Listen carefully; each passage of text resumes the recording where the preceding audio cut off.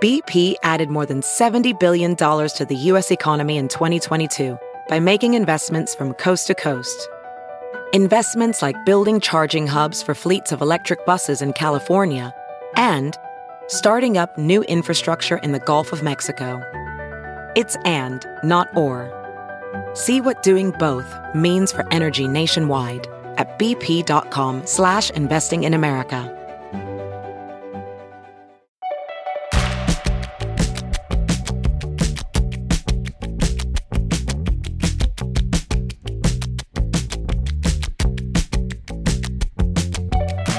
Have you ever wondered if innovation is something that can be taught? From Offscript Health, welcome to Before We Die, the podcast where you'll meet the medtech innovators who will share the hurdles, successes, and heartbreaking failures in getting their products to patients before we die. I'm Joey Brenneman from Offscript Health. Now, this is not a podcast about death and dying, quite the opposite. It is about innovation and advancements in the medical industry that could potentially save lives. Joining me is our Before We Die creators and panel of experts, Sandra Miller, John McMahon, and Craig Allman. Now, this is part 2 of our conversation with renowned cardiologist and inventor, Dr. Paul Yock.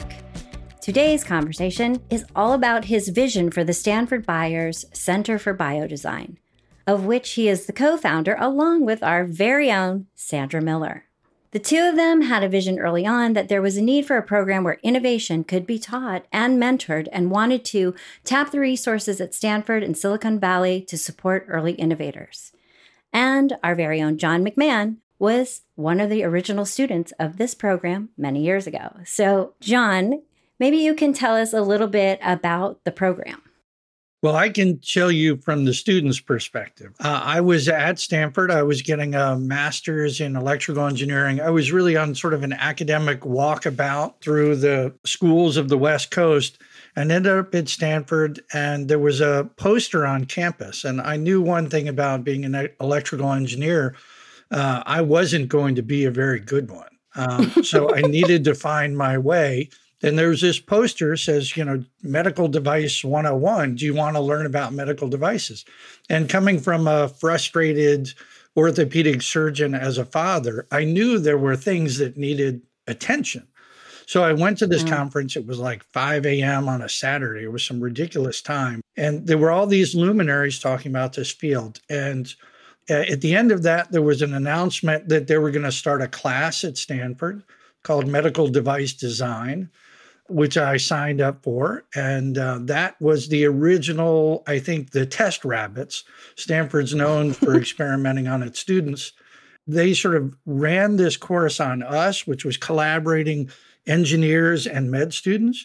And from there, it worked out and they really cranked it up a notch. And I think Sandy and Paul will give a much better description of it, but that was the student's perspective. And it's really affected tons and tons of students. The flyer that changed your life, huh? Good thing you saw that poster. Absolutely. I have it. That's awesome. Well, we're really excited. So let's jump into part 2 of our conversation with Dr. Paul Yock and Sandra Miller.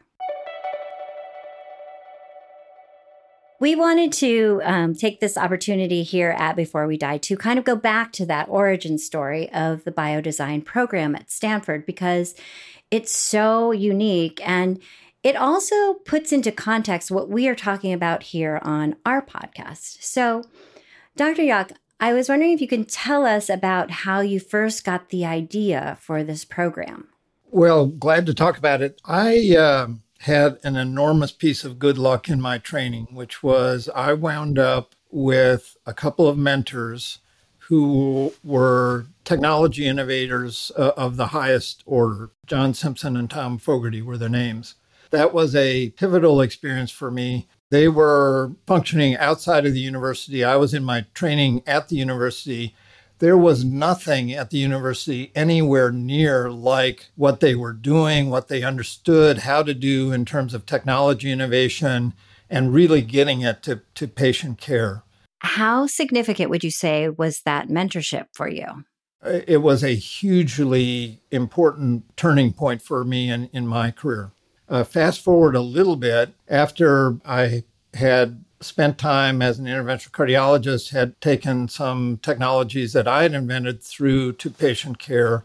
I was reflecting back on this and thought, universities should have training programs like this. It's really important. We are trying to create innovations that make it to patient care, but there's no training in the real process that it takes to do that. And so at about that time in my career, I was coming back from another institution to Stanford.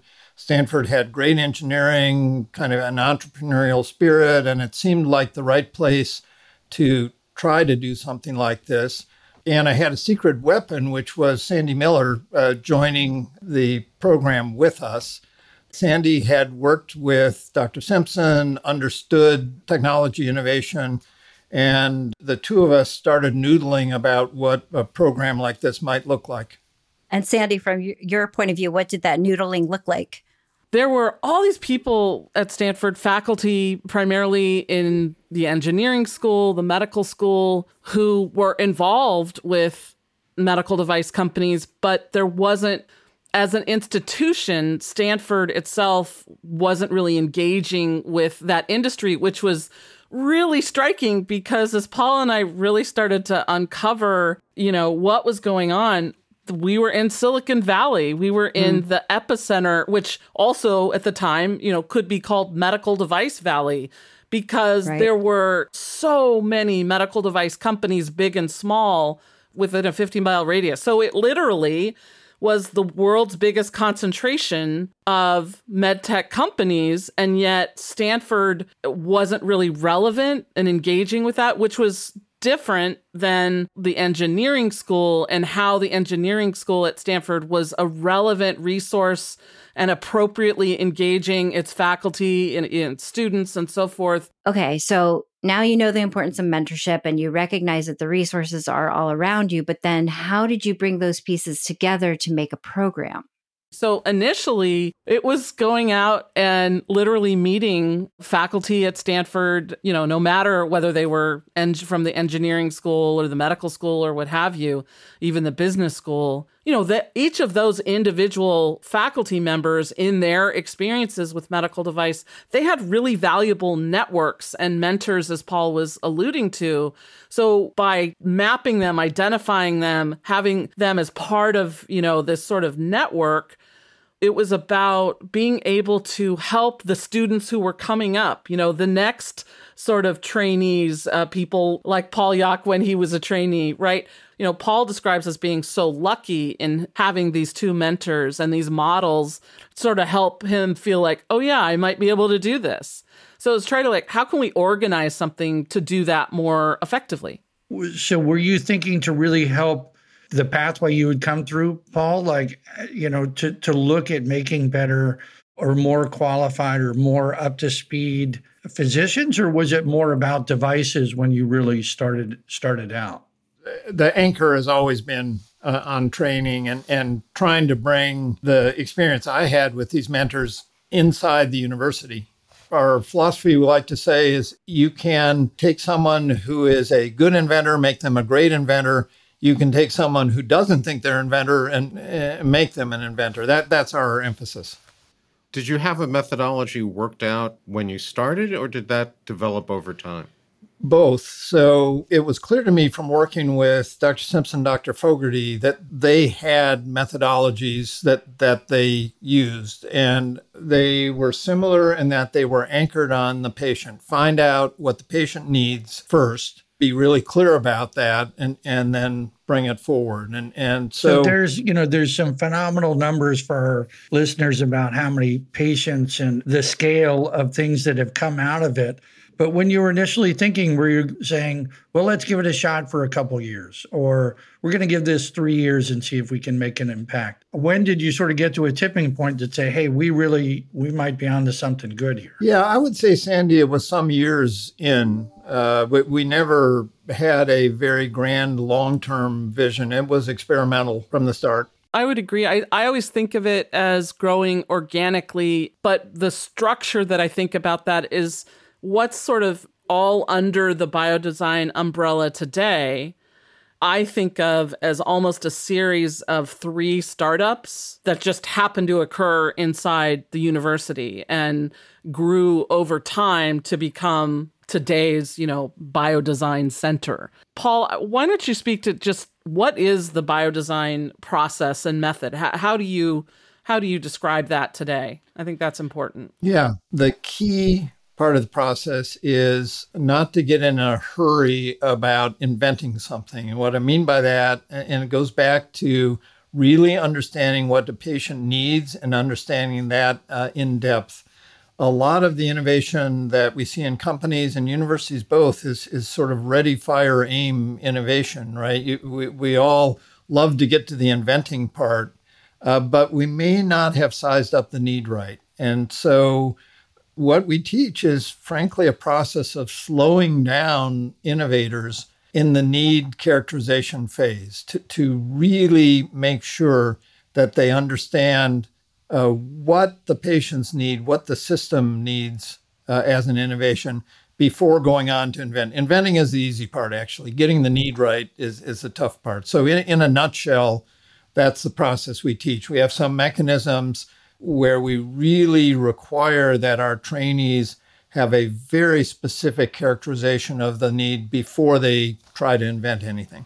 I would think that, especially with this generation of immediate gratification and that information is just a click away, that you would really have to train people to slow down and be patient and not have everything all at once. Like I would imagine that sounds very simple when you put it out there, but we're used to, in this day and age, ordering something from Amazon and having it right away, or our food or whatever, and the next generation, even more so, has never been without that technology. So to get them to slow down and be in process, I would think might be a little harder than it sounds. You're absolutely right, Joy. It is challenging. And what you need to do is to develop some deliverables that they can be proud of. And so we have some mechanism. We have a thing called a need specification, which is a specific description of what an ideal technology would look like. And that's what they work on. That's what they deliver. That's what we celebrate. We have them do a bunch of those, and only the best ones go forward into the inventing phase. Not everybody gets a trophy. Yep. So then who are the candidates that you're looking for, and how many, and where do they come from, and what kind of people, minds get selected for this program? Well, I'll talk about our fellowship program. We have a number of different layers and for graduate students, undergraduate students, but the center focus is a fellowship. These are physicians or engineers who are through their training. On the physician side, they've got their MD, usually their residency training. On the engineering side, they may have a master's degree or a PhD. And what we're looking to form teams of combined engineers and physicians. It's people who want to be inventors of medical technology. There is a type that's recognizable. They have tried to do it. They've tried to invent things, and it just hasn't worked out. They're the kind of people who get obsessed with a problem and just keep chewing on it, and they can't stop themselves from trying to invent something. That's the spark we're looking for. Wow. And the role of the patient in this whole process?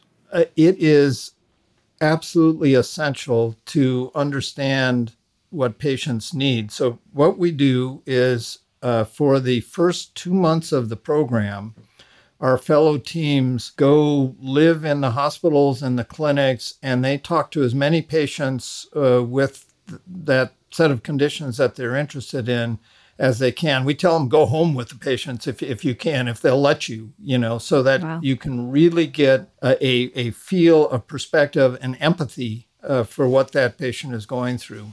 And then they, at all the other stages in the process, when they have a technology, back to the patients, surveys or direct conversations, show them the technology.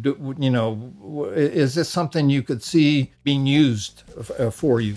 So there is a deep patient engagement across the whole spectrum.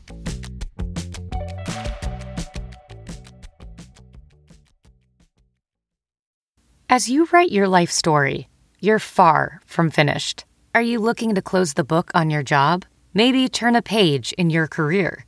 Be continued at the Georgetown University School of Continuing Studies. Our professional master's degrees and certificates are designed to meet you where you are and take you where you want to go. At Georgetown SCS, the learning never stops, and neither do you. Write your next chapter. Be continued at scs.georgetown.edu/podcast.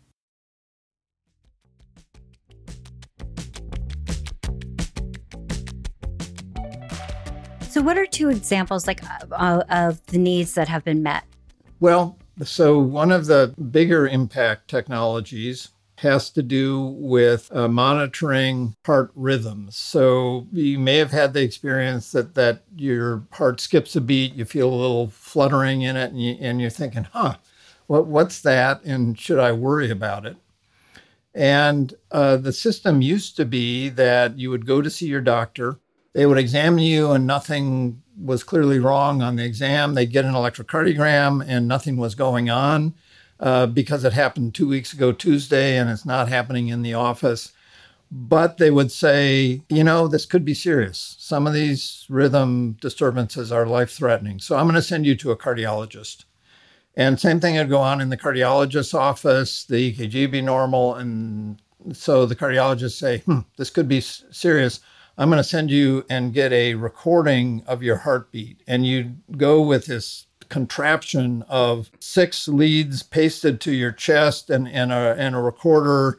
And you tried to wear that for a few days, but you couldn't take a shower and you couldn't sweat. And it was an example of too much technology, old technology, and that technology not being available to the primary care doctor. So fast forward, the team of fellows that worked on this developed a smart bandage. The new scenario, this is a little thing it's about 5 inches across.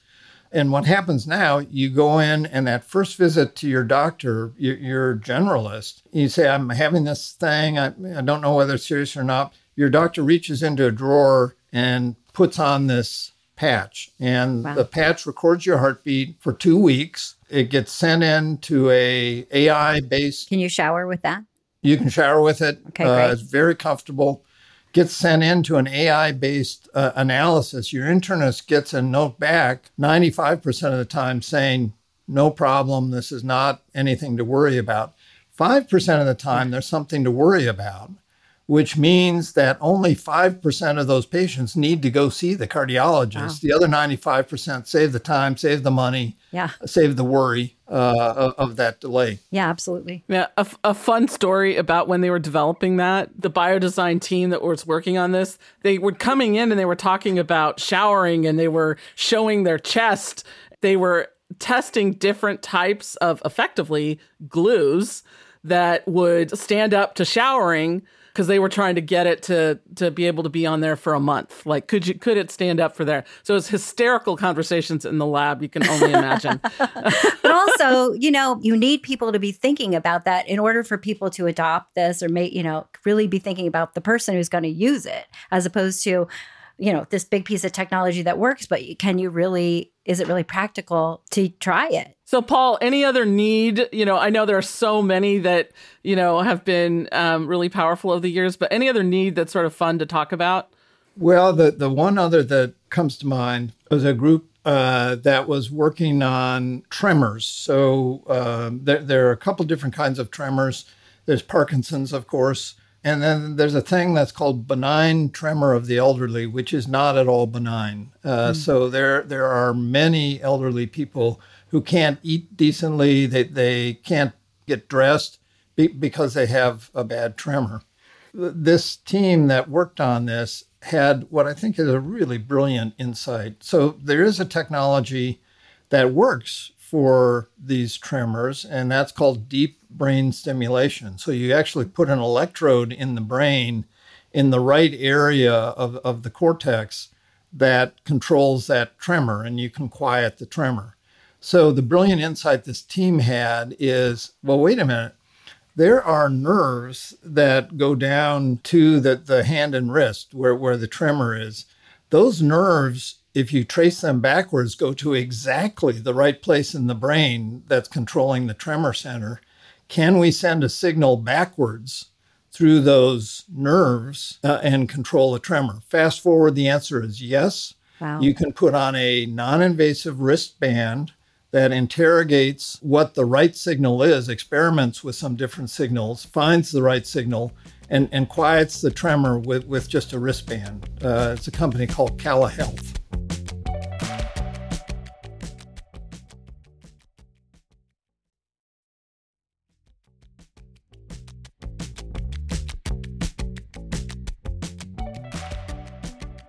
So recently, the Biodesign Center celebrated 20 years, right? 20 years. It's been around yep. 20 years. So I'm imagining that celebration came up during COVID. And so I don't know, did you get to celebrate the way that you should celebrate 20 years of innovation and teaching people how to innovate? We had a small celebration. There were 5 people: the president of the university, the dean of engineering, the dean of medicine, and a couple others, and several hundred people on a webcast. So that was our celebration. Wow. But the most fun about it was the president, who's a very distinguished guy, of course, saying, "This is what Stanford is about, and this is a jewel in the university." So that was enough celebration for us. Well, it really is incredible. And I have to say that in doing the research for this, I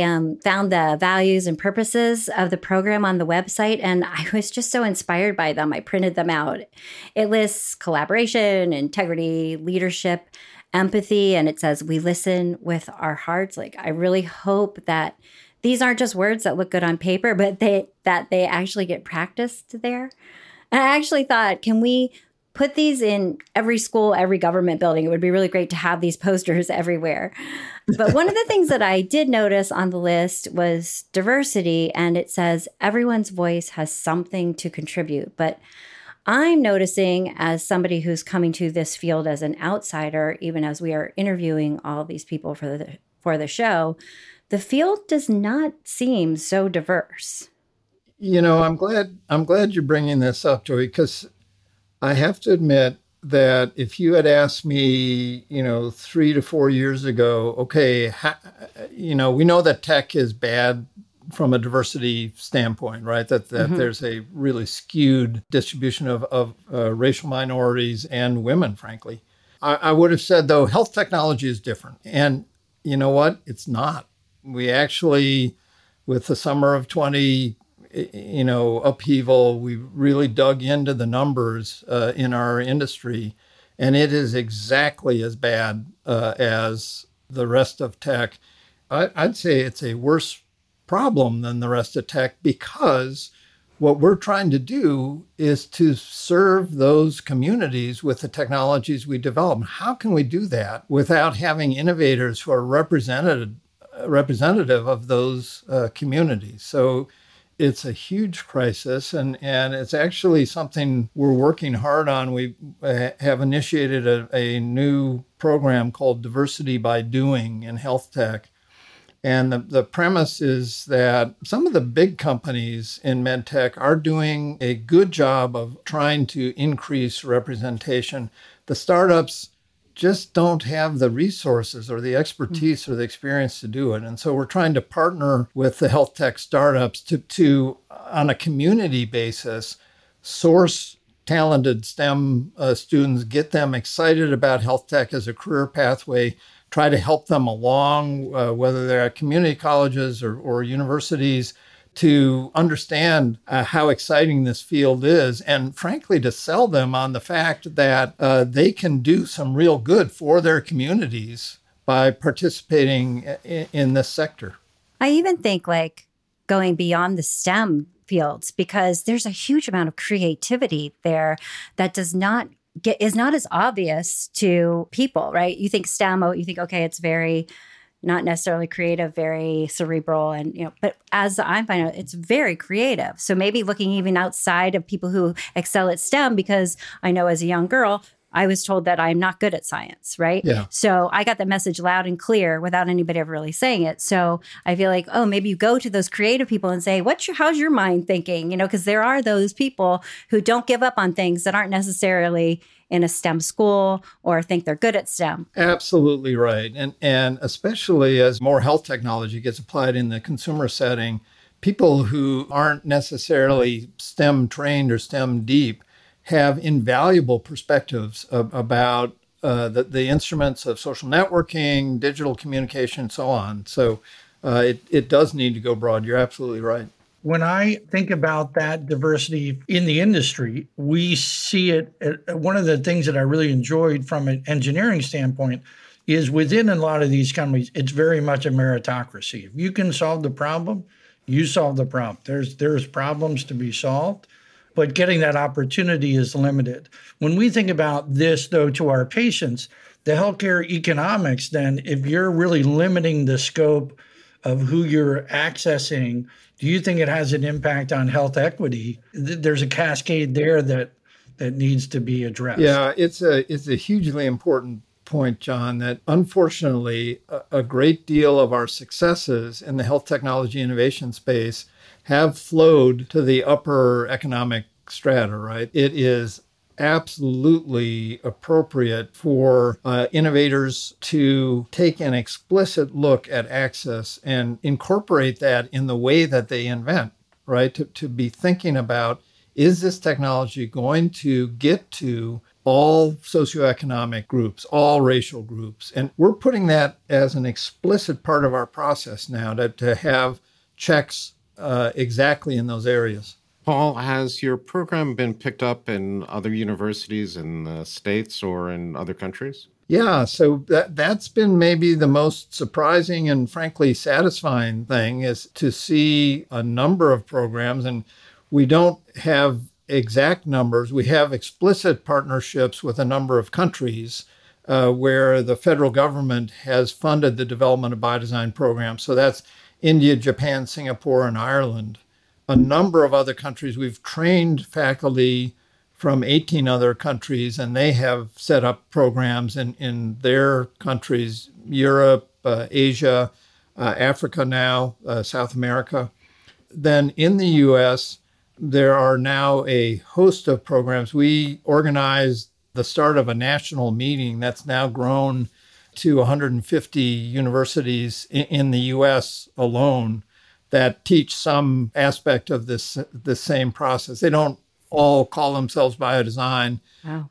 We're jealous of a lot of them of how good they are, but we were kind of early on in that sequence.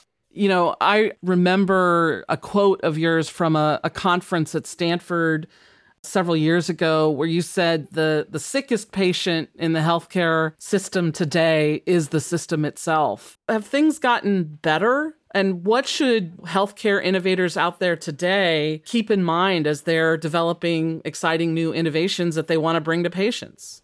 Oh boy. So a couple of responses. One is you can't have lived through the pandemic without realizing that the whole healthcare system is seriously in distress. And that's, several podcasts on its own. Yeah. To zoom in on the health technology innovators, there is some good news, which is, 8-10 years ago, it would be fair to say that the FDA itself was a major obstacle to innovation, and they've gotten better.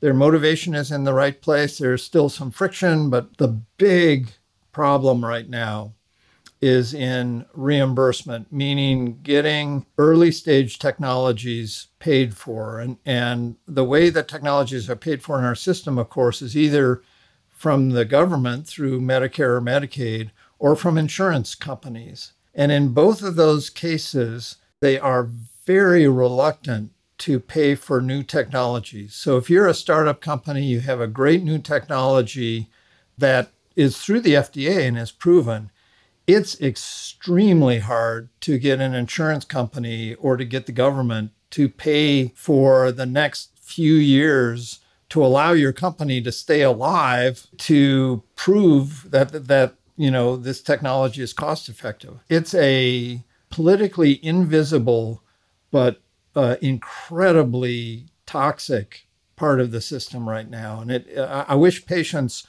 knew more about it, knew more to push on it, because it means that good technologies are not getting into patient care just because of this resistance that's built into the system. So is that true even if solutions are saving money, even if these new innovations are not only making better outcomes for patients, but even cost less than the current procedures? Even if you have a good story that eventually it'll save money, that the easiest thing for the insurance companies and the government to do is to put their hands over their ears and say, we don't believe you. And the easiest thing is just to blanket slow down the introduction of new technologies. That's actually one of the reasons why we wanted to do the show, because we wanted to make patients aware of what was emerging from the medtech field so that they could ask for it and demand it as an option. Yeah. Do you ever hear from patients that are using your devices, or you get a card from a cardiologist like, I used your rapid exchange today and it was great? I mean, do you have any feedback or anecdotes for us? Yeah, those are the most satisfying things of all. I think particularly of the first uses of technologies, which I usually did myself, and to, we'd get permission, of course, from the patients, and then to talk with them afterwards was really satisfying. Yeah, I would imagine. And, just to throw out some numbers here to close our conversation today. Since its inception, the Stanford Byers Center for Biodesign has trained 182 innovation fellows, including our very own John McMahon, 2,225 Stanford students, and 74 Stanford faculty members. 52 companies were born out of this program, and they are helping over 4.2 million patients and counting. So that is just really impressive and proves that, yes, innovation can be taught. And we are really grateful because it has the potential to affect all of us. So thank you. And thank you so much for being here today. Thank you all. So another wonderful conversation with Dr. Paul Yock. Craig, I'm wondering what your thoughts are after talking with him about the biodesign program at Stanford. There's a few really left field thoughts. I mean, in the last 50 years, there's been a whole cult of problem solving especially in business, in project management, a lot of ideas adapted from Japanese practices that have just filtered through, every phase of business. And what Paul and Sandy have developed is much closer to the ground, much more intimate, much more iterative, and much closer to the patient, or to put it in a different way, the consumer, than all of these other processes which are trying to approach that. And I'd be really curious to try a process like this in different fields. Yeah, I was thinking that too. Yeah. Like economics or sociology, because I think it would have a much better chance of succeeding and expand it beyond the fields of medical technology. It would be interesting to try. Yeah, the regulated side of things, the fence built around patients by hospitals is really unique. The idea that you could actually go and interact with a patient or watch a clinician as an engineer, that was all new territory. I think you're hitting on a good point there on that aspect, but I interrupted. That's okay. It's allowed. Typically in economics and social theory, you might have an idea about how to, have like a guaranteed income, and what would that do? So it would be interesting to try to broaden it out, because I don't think this is actually about creativity. Obviously, there's creativity involved, but you're teaching problem solving rather than just being cool and creative. And the problem solving the methodology leads to creativity. And that's kind of a natural end process. The fact that there's so much work to be done is really because there was this wall to innovate initially. These sort of hierarchical, who's allowed to invent and be creative. And I want to thank Joey for making me a biodesign graduate in the end there. I actually, I know I could never get accepted to that program. Man, if I didn't get in on the front end, there was no way they're all now, they have to at least have written 2 books or something to get in. Timing is everything, though, right? Like they need the guinea pig. So like it took, Yeah, well, in medical devices, you don't always want to be the guinea pig. It doesn't quite work out. This is true. But that ability to change things now, where you touch on some of the bottlenecks on innovation for the FDA and CMS, it's interesting that this program also was a genesis to take students and send them to the FDA for internships and send students to the patent office to understand what patents are like and to invite FDA regulators to go watch a case. They were approving devices. You imagine why you'd be slow and concerned about approving a device if you'd never seen a case. You never knew what problem it was trying to solve. Building that ecosystem of having people get exposure to it really all came out of biodesign, and it's changed a lot of people's lives, and hopefully a lot of the patients today that need devices before we die will actually get access to them because of such creativity, and it's spread well beyond Stanford. So speaking of guinea pigs and John as a student, so how come I keep popping up in that sentence? but actually I have an important point to make in that. Honestly, one of the smartest things Paul and I did is it was students like John. And we're going back to 1999. That first medical device design course was in the fall of 1999. That's how long I've known John. Oh my gosh. We always said our best ideas came from students. So students would just come and knock on our door and get a meeting. And, undergraduate students who were saying, we want to do something too. We really need to be part of this biodesign thing. And they just formed a club. A student club focused on biodesign. We're like, great. And actually, the genesis of this medical device design course was because we had students who brought actually this little foundation who provided the sponsorship. We applied for a grant and got funding. It was all because of students. So that was really one of the smartest things we did because the best ideas came from the students. But the second thing, I think for our audience, that's really important, and maybe, hopefully this sort of is encouraging to you, is you have these people who go through the biodesign course or program, use the textbook. It's used in universities all around the world.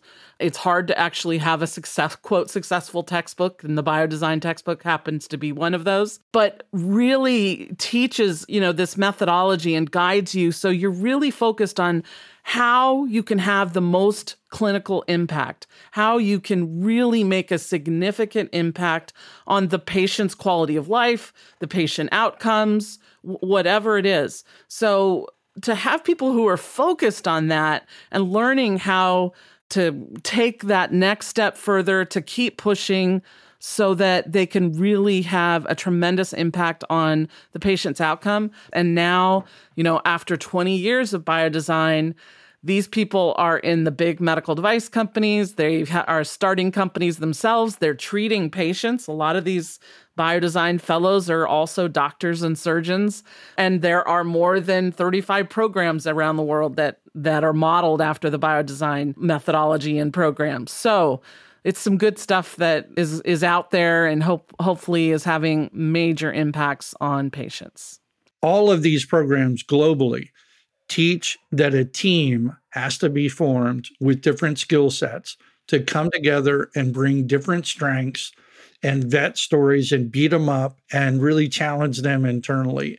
And no matter where you are, whether it's in Singapore or the Japan program or Ireland, that's a fundamental. There is team building and the teams win. And biodesign is made in response to that. It's really being paid forward, and people are mentoring companies and startups. You get an introduction from your program, you follow it up, and you help the next group on. And it's just helping accelerate getting stuff to patients. And it's fun to do. It's fun to do every day. Yeah, and I think that answers our initial question, can innovation be taught? And clearly it can, but it takes people who are innovators to be willing to teach it and mentor it and codify it and put it in a textbook. And a lot of times when you're inventing these fancy things, I think that you don't necessarily have to do that. So the fact that their foresight was there to say, yes, it can be taught, but somebody has to really put it into a class or bring these teams together and look at it from all sides. I think that foresight was just incredible. And before we go, I just feel like I really have to ask you, Sandy, does it meet your expectations? Do you feel like it exceeded? I'm just interested in your thoughts. Absolutely. I think it has some of the things that happened after I left Biodesign. Now there is actually an executive education program to teach this methodology to people who are already in industry, which I think is one really important validation point. Craig mentioned interest in seeing the methodology applied to other areas. And so, yes, this is still within healthcare, but as digital health has grown, there's a track now that's focused on using the Biodesign methodology for digital health innovations. There's a lot more to do, and I'm just, so happy and privileged to have been a part of it. What an amazing legacy. Just congratulations really to you and to Dr. Yock. We are so proud of you here at Before We Die. And in the spirit of team, I just want to thank our Before We Die team, John and Craig, and today especially Sandy, for coming together to collaborate on this project. And we just want to remind everybody that you can listen to our Lab Before Slab mini episodes where Sandy, John, and Craig geek out about other fascinating happenings in the medtech world. And as always, our hope is that some of the cutting edge technology that we talk about on this show will be available to the patients who need them before we die. Thanks for listening. Before We Die is an Offscript Health production. The executive producers are Matthew Zachary and Andrew McDowell. Our senior producers are Joey Brenneman and Ariel Nachman. Before We Die is mixed by Kyle Moore. Our Before We Die panel of experts and creators of the show are Sandra Miller, John McMahon, and Craig Allman. If you like the show, ratings and reviews are always welcome. Leave us a message at 855-AUDIO-66. That's 855-283-4666. Share your healthcare stories with us, and we might just play them on the air in a future episode. For more information, visit offscript.com. That's offscript.com.